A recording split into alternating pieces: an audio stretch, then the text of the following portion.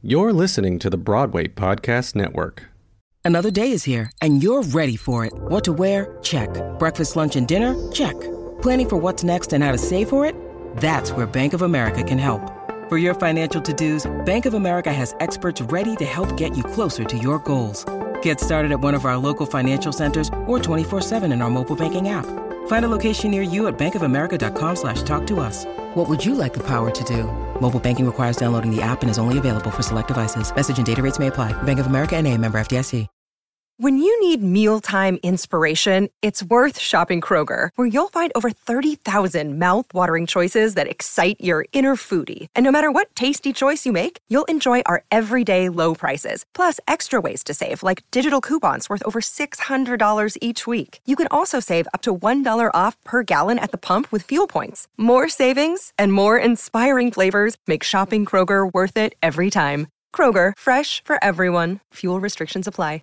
I think that theater is a part of the work and the project of being a citizen, because you have to collect around a group of people who are performing an idea or performing a set of ideas for you.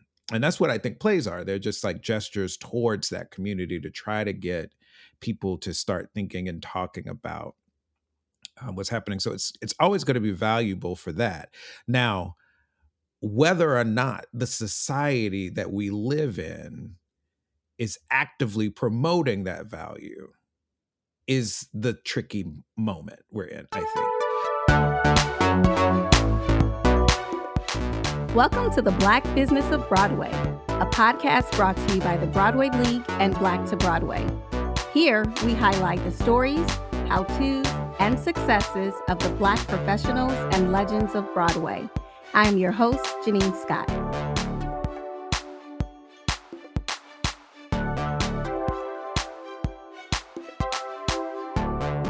Today's guest is James Imes, a Tony Award-nominated playwright and Pulitzer Prize winner for his play Fat Ham. James has authored several acclaimed plays, including Kill Move Paradise and TJ Love's Sally Forever, just to name a few. His plays have been produced by Flashpoint Theater Company, Theater Horizon, William Theater, among several others. James has received a Bachelor's of Arts in Drama from Morehouse College and a Master of Fine Arts in Acting from Temple University. He is also an Associate Professor of Theater at Villanova University. Welcome, James, and thank you for joining us today. So we're going to jump right in. How did you even start writing? I'm told that you were like 14 or 15 when your grandmother encouraged you. Yeah. What sparked that interest? I think I was an anxious child, and I was curious, and my anxiety and my sort of curiosity sort of also made me a little bit of a temperamental child.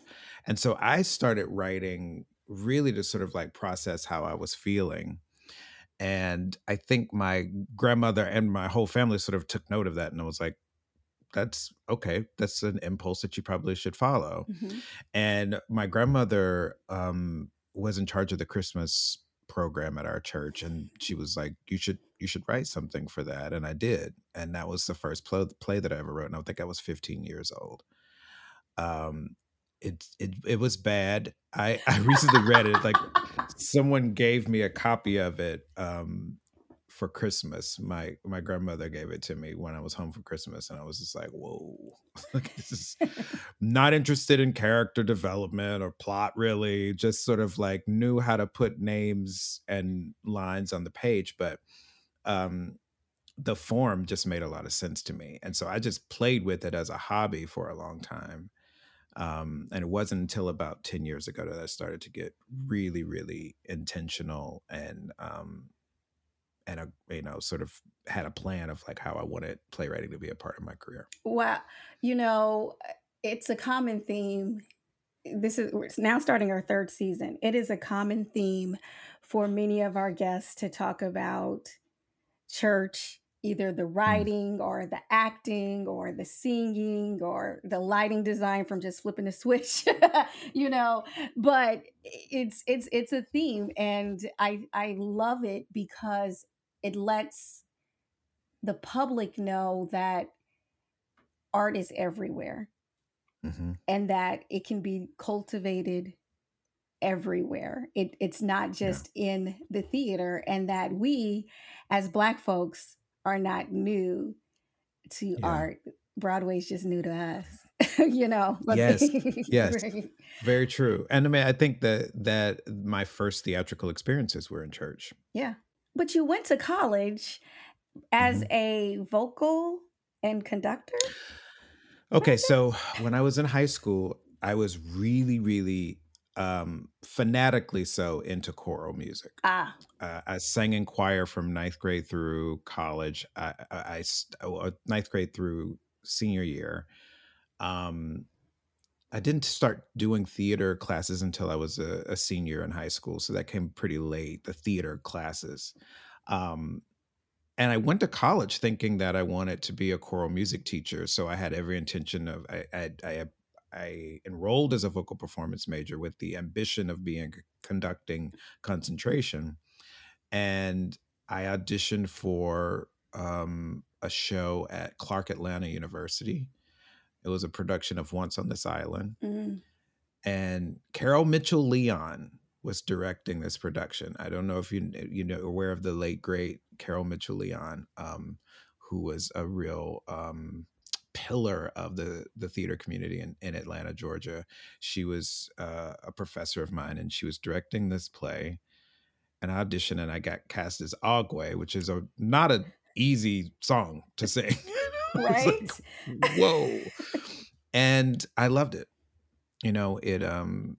It really captured me, the theater. And then later on applied to the short play festival at Clark Atlanta, and it's one of the first times a play of mine was ever done in that festival, a play called Spin Cycle that I don't talk about very much because it was very, very early play.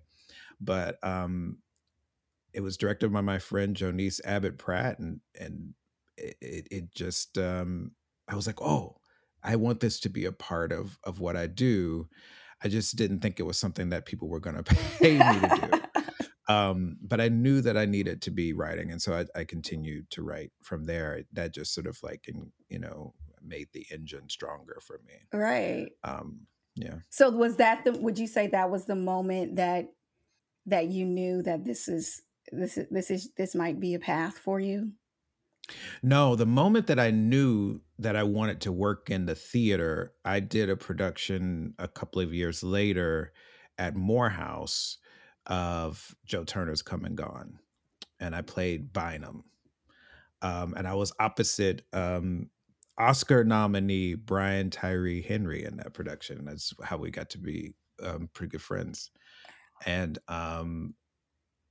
that play, that process, working on that play, and then we got to meet August Wilson. Wow. He was honored by Morehouse while we were there. And I was like, I want to do this.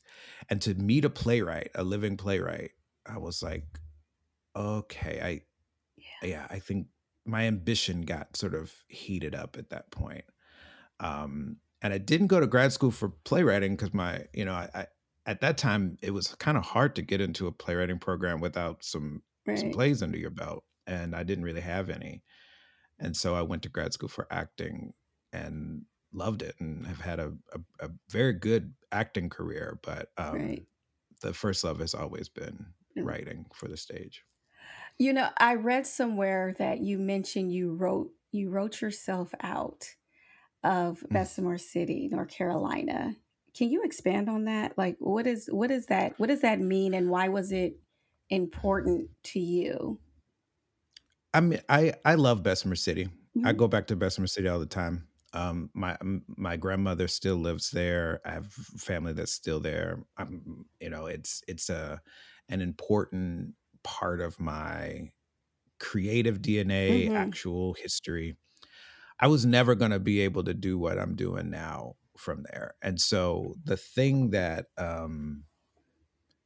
I think helped me sort of move out of sort of feeling like I needed to be in that town with my family was um was just my imagination and my desire to tell stories. And so when I say I wrote myself out of Bessemer City, it wasn't like, oh, I'm abandoning this place. It was like, no, I have to write myself into the world, as it were, so to speak. Mm-hmm. And then the way coming home is just a different experience. I wanted to go off and do something and make these people proud of me because they had invested so much in me. But yeah, I mean, I'm a black gay kid from a small town. I needed to get out of there. In the 90s, like, I mean, now I think it's different. Yeah. But Yeah. like when I was getting out of high school, I could just see that if I stayed there, I wasn't going to be the person that I needed to be and I wanted to be. So I needed to get out of there. And that's kind of how it's manifested itself for me.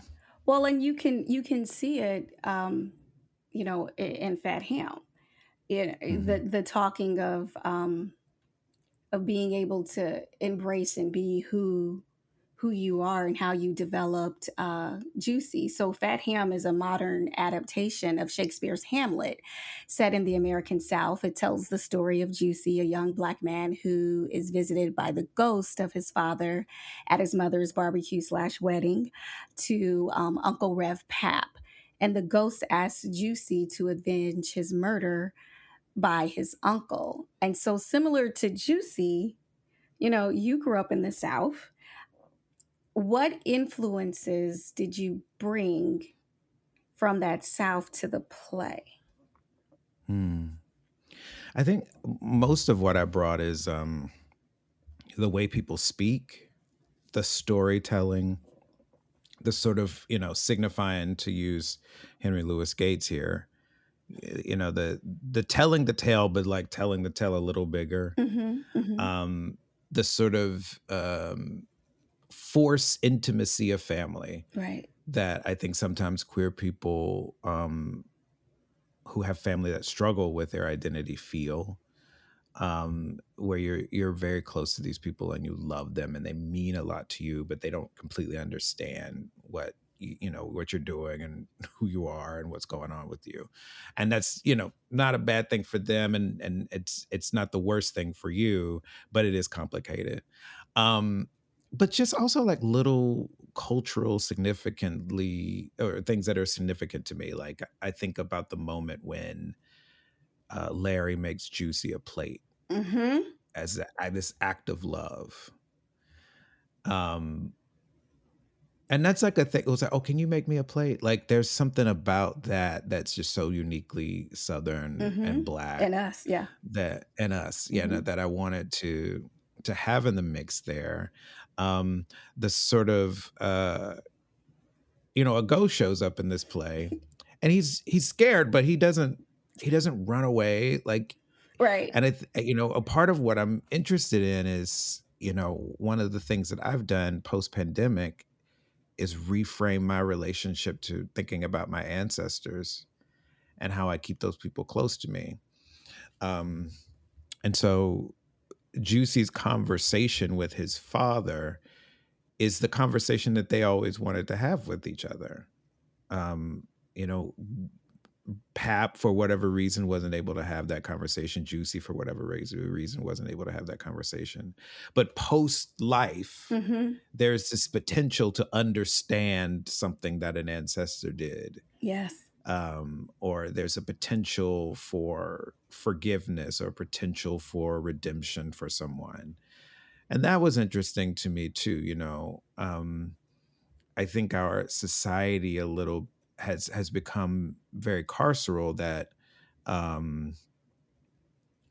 the notion of failure is like it's not available to everybody, especially Black folks. It's a privilege.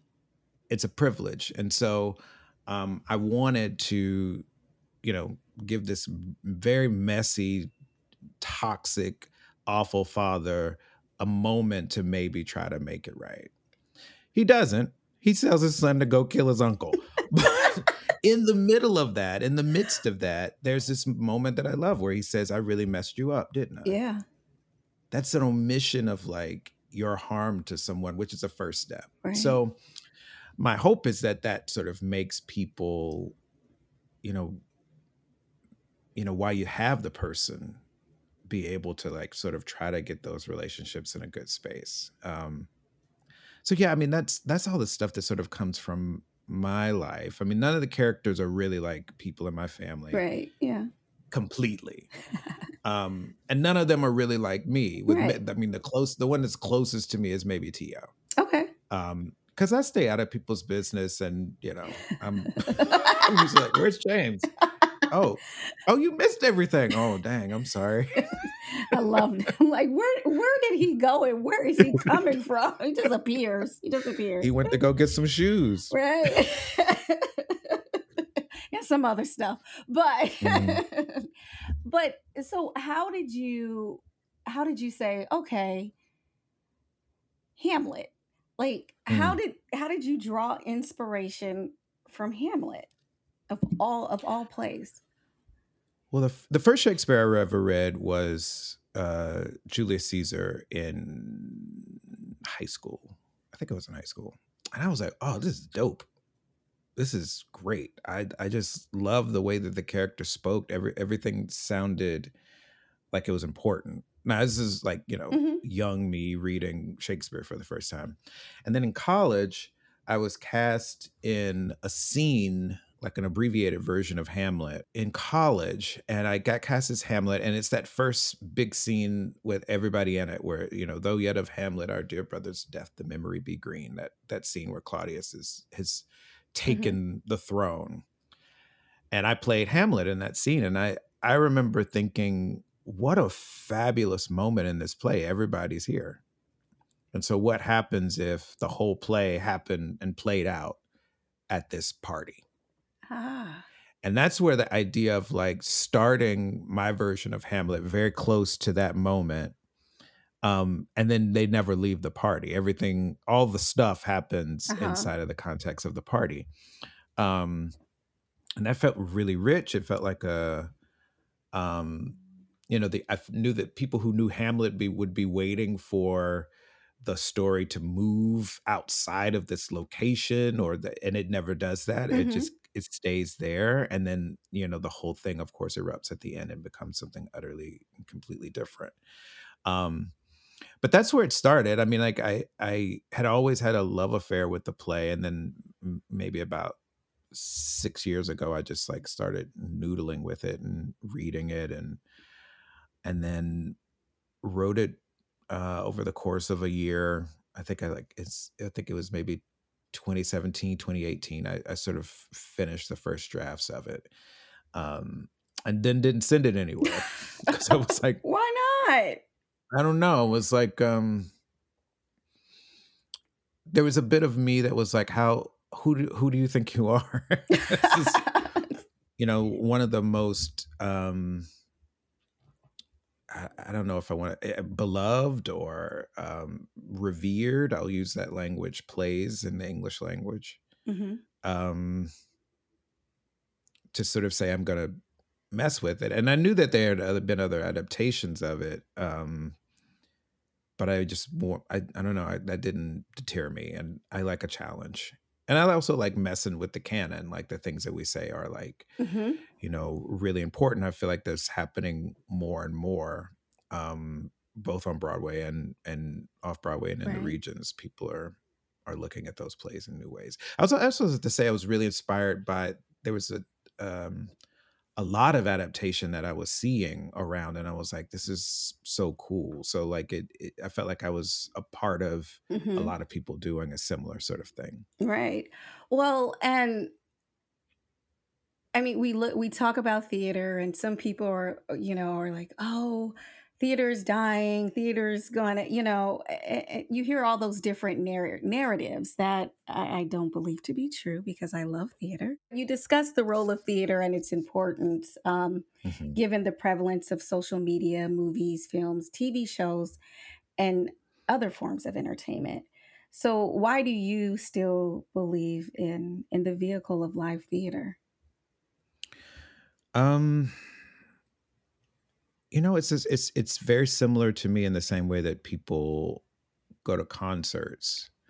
Hmm. That collective effervescence that one would get at church, let's say, Hmm.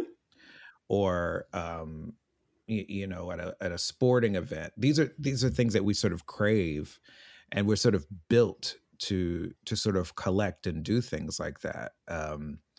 Whether it's in worship or if it's in fun or hedonism or whatever whatever your pleasure is.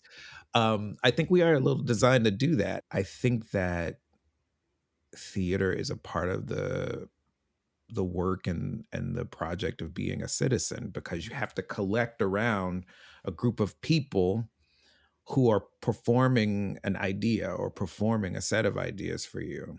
And that's what I think plays are. They're just like gestures towards that community to try to get people to start thinking and talking about what's happening. So it's always going to be valuable for that. Now, whether or not the society that we live in is actively promoting that value Mm, is the tricky moment we're yeah. in, I think. Yeah. So, you know, I I say for theater, and one of the things that we tried really hard to do with Fat Ham is that it needed to feel imperative that you be in the space with other people when it was happening, and that um we wanted there to be not only a cathartic experience, which I think is so key to theater. Hmm. I think it's okay for plays to sort of leave people sort of on the cliff, Right. absolutely. But I also think there's great value in allowing people that release at the end, um, that sort of dopamine rush of recognition, that Hmm. dopamine rush of the pleasure of what you're watching, the delight, all of that stuff is, I think, really valuable. Um, and so it's really about us creating events that, and I use the language of event really intentionally, Right.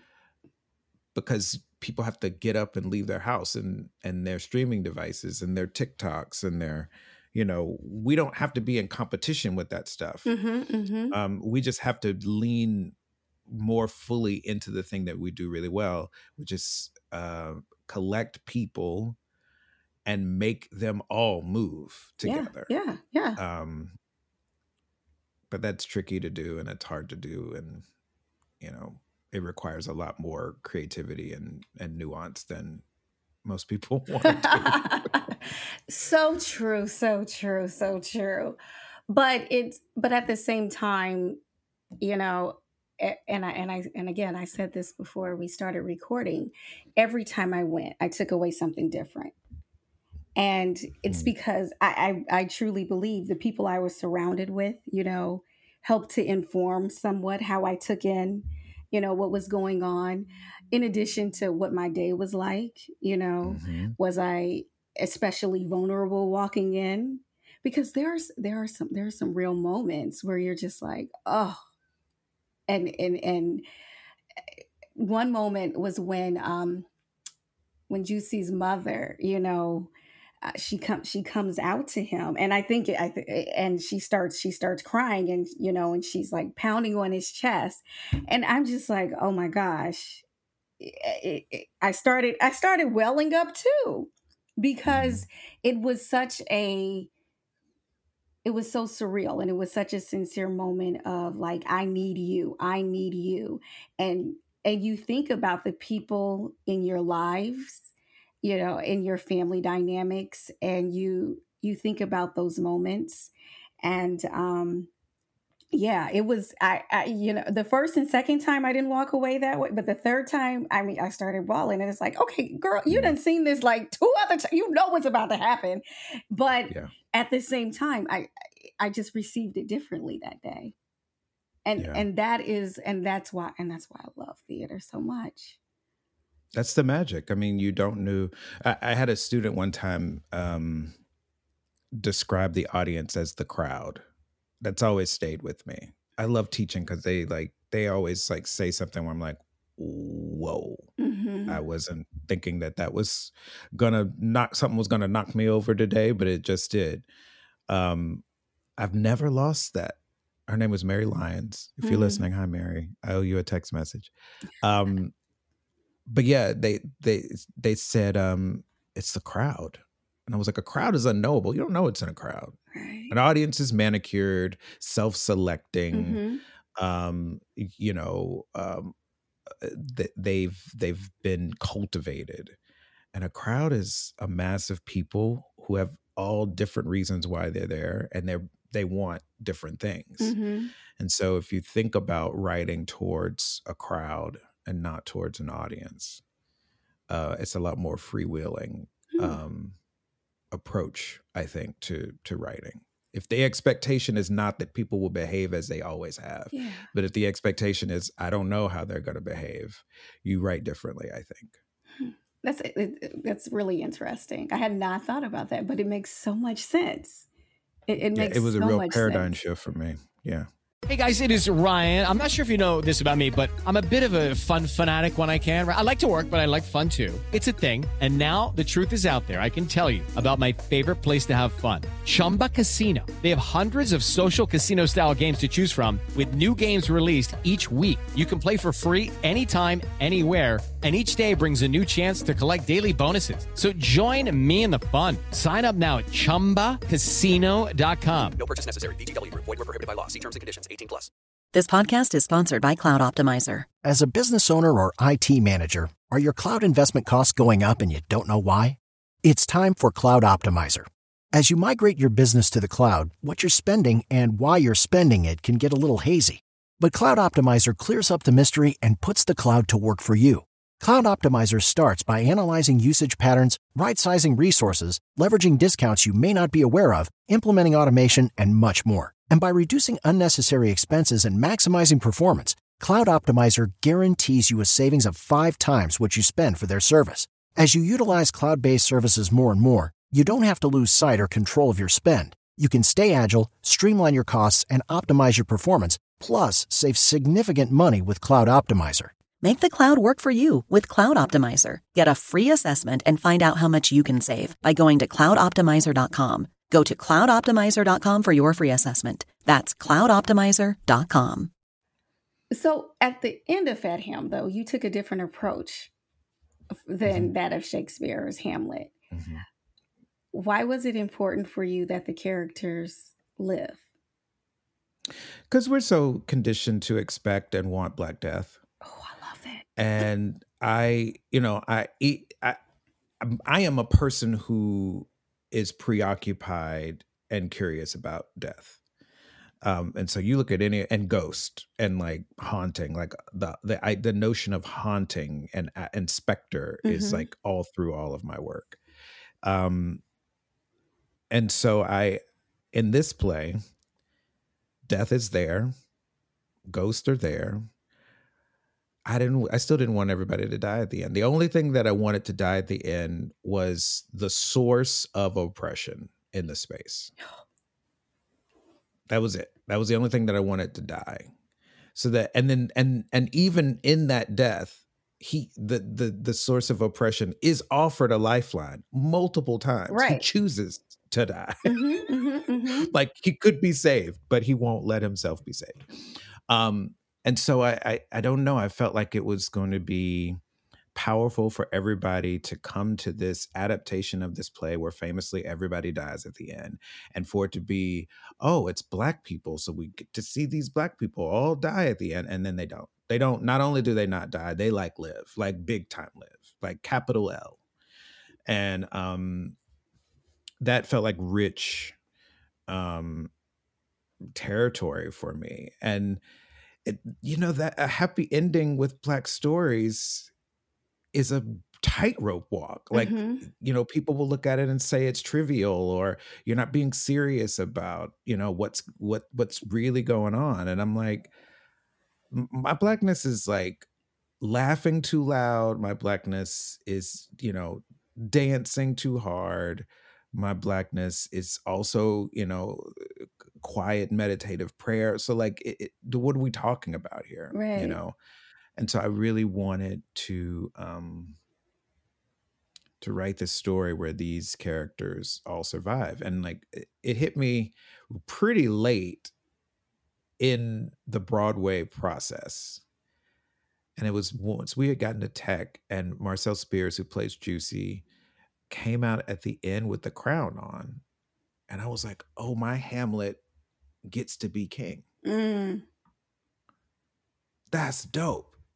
Like it just kind of hit me all of a sudden. I was like, you know, and that, you know, to give credit where credit is due, you know, Sahim Ali and that design team just did a really great job of not only showing the liveness of these characters at the end, but like really exploding that, and making them their most, you know, incandescent selves.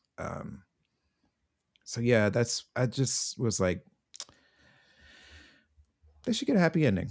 I want them to get a happy ending. Even Rev pops up at the end and gets to like, you know, dance and be in a place of joy with everyone else. So yeah. Well, and I loved it because I was like, everybody lives metaphorically also, because you have Opal, Larry, and Juicy coming into their true selves, living, and which to me made it feel like they hadn't really been living before.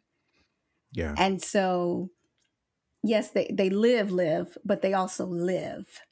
You know, that's it. And it was I think that's another reason I absolutely loved Fat Ham and what you did with it, what you all did collectively with Fat Ham and the representation and on Broadway, not just of Black folks, but Black queer folks, and the celebration of that. I thought it was fantabulous. So what are some of your hopes for the current upcoming generations?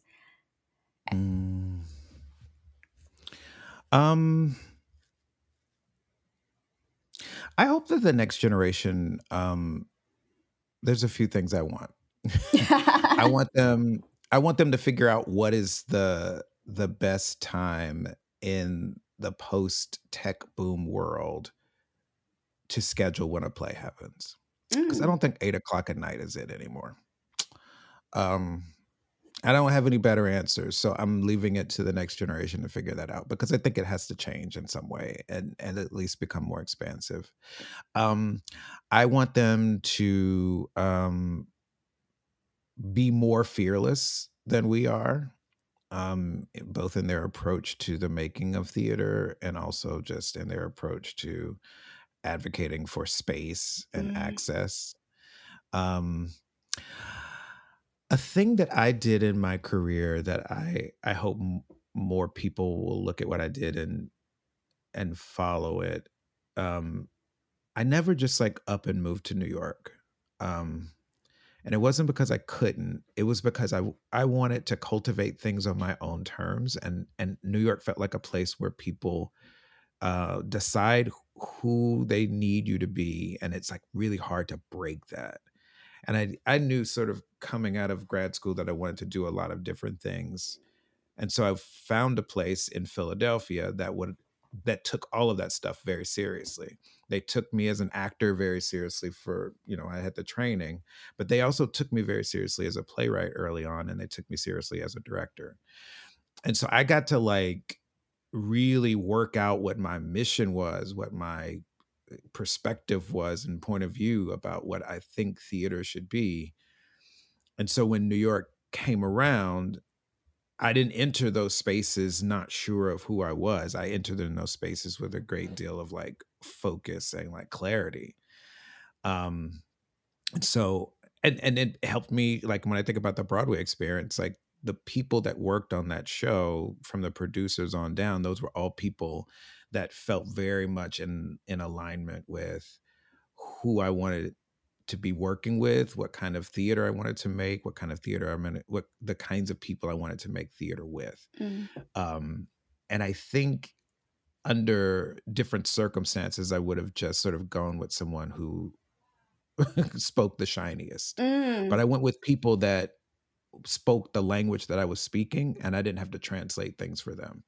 And I think that was a large part of the success, because we were really working together. I want the next generation to not be afraid to land and manifest their career in Black theater spaces. The first theater in New York to produce a play of mine was the National Black Theater in Harlem. Still, they were producers on Fat Ham. I have a commission with them now. I'm always going to be in community and in relationship with that theater, with Jonathan and Sade. And building that foundation means that everything else is unshakable, no matter where you go. And I've been invited in some lovely rooms with some really lovely people. And, you know, I think about the Tony experience, and like, I had nice clothes to wear because Sade Lithcott took care of me and made sure that I had nice clothes to wear to these fancy things. That's not about theater. That's about community. That's about family. Yeah. And so finding those spaces and making those spaces your home, like, it's very easy to, you know, feel like you need to like move past your own people to get to a kind of success. And yes, there are fewer Black people at that level, but it doesn't mean you have to like abandon everything that has, you know, sort of got you where you are, you know, praise the bridge that brought you safely across. And I want us to not forget that those institutions exist and that they were designed and built and created so that we could be doing the very thing that we're doing. Oh my gosh. Well, you kind of answered our last final question, but just in case, what is one piece of advice you'd like to share with the Black future leaders of Broadway? While revivals are amazing, we need the producers and the dreamers that are going to put the next A Raisin in the Sun on Broadway. Not A Raisin in the Sun again. Although, listen, a perfect play should be done as much as possible. But I find that the revival is the space in which we want to invest our dollars in that industry, and it makes us culturally an artifact as opposed to a current manifestation in some way. And so I think that's changing. You know, Jocelyn Bio's show, I cannot wait to see it. Just had its first preview. Yaya's hair braiding, that's good, with Whitney White directing. That's going to be fantastic. Jordan's fabulous play was on last season. There's been many new plays on Broadway by Black writers. We struggle hard. We struggle a lot to get people in those doors. And you know, as the makers, as the people who are the movers and the shakers in the industry, we have to sort of be guiding how we want the crowd, the audience to move. So not to say that people can't do revivals. I think the revivals are fabulous, but there are, I would venture to say, thousands of plays that are viable for those stages. That'll never see them. And so then what do we do in 40 years? Are we going to still be reviving plays from the 50s and the 60s? Or is it going to be revivals of plays from now? Right. And what plays will be able to sort of fit into those slots if that's the thing that we're still doing? So that's a thing for the future leaders. Right. Yeah. That is a thing that I desire. And I say that as somebody that writes plays, but also somebody that's like very interested in like directing old plays. So I get it. I know why you want to take, you know, do your version of, you know, Streetcar or whatever it might be. Yeah. But our white contemporaries they're holding space for them to do the new stuff.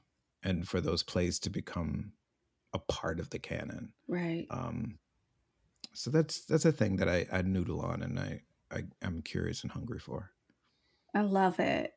Well, James, it has been such a pleasure chatting with you, and just taking a peek into, your insight and how your process, works. And I thoroughly appreciate you taking the time to chat with us today.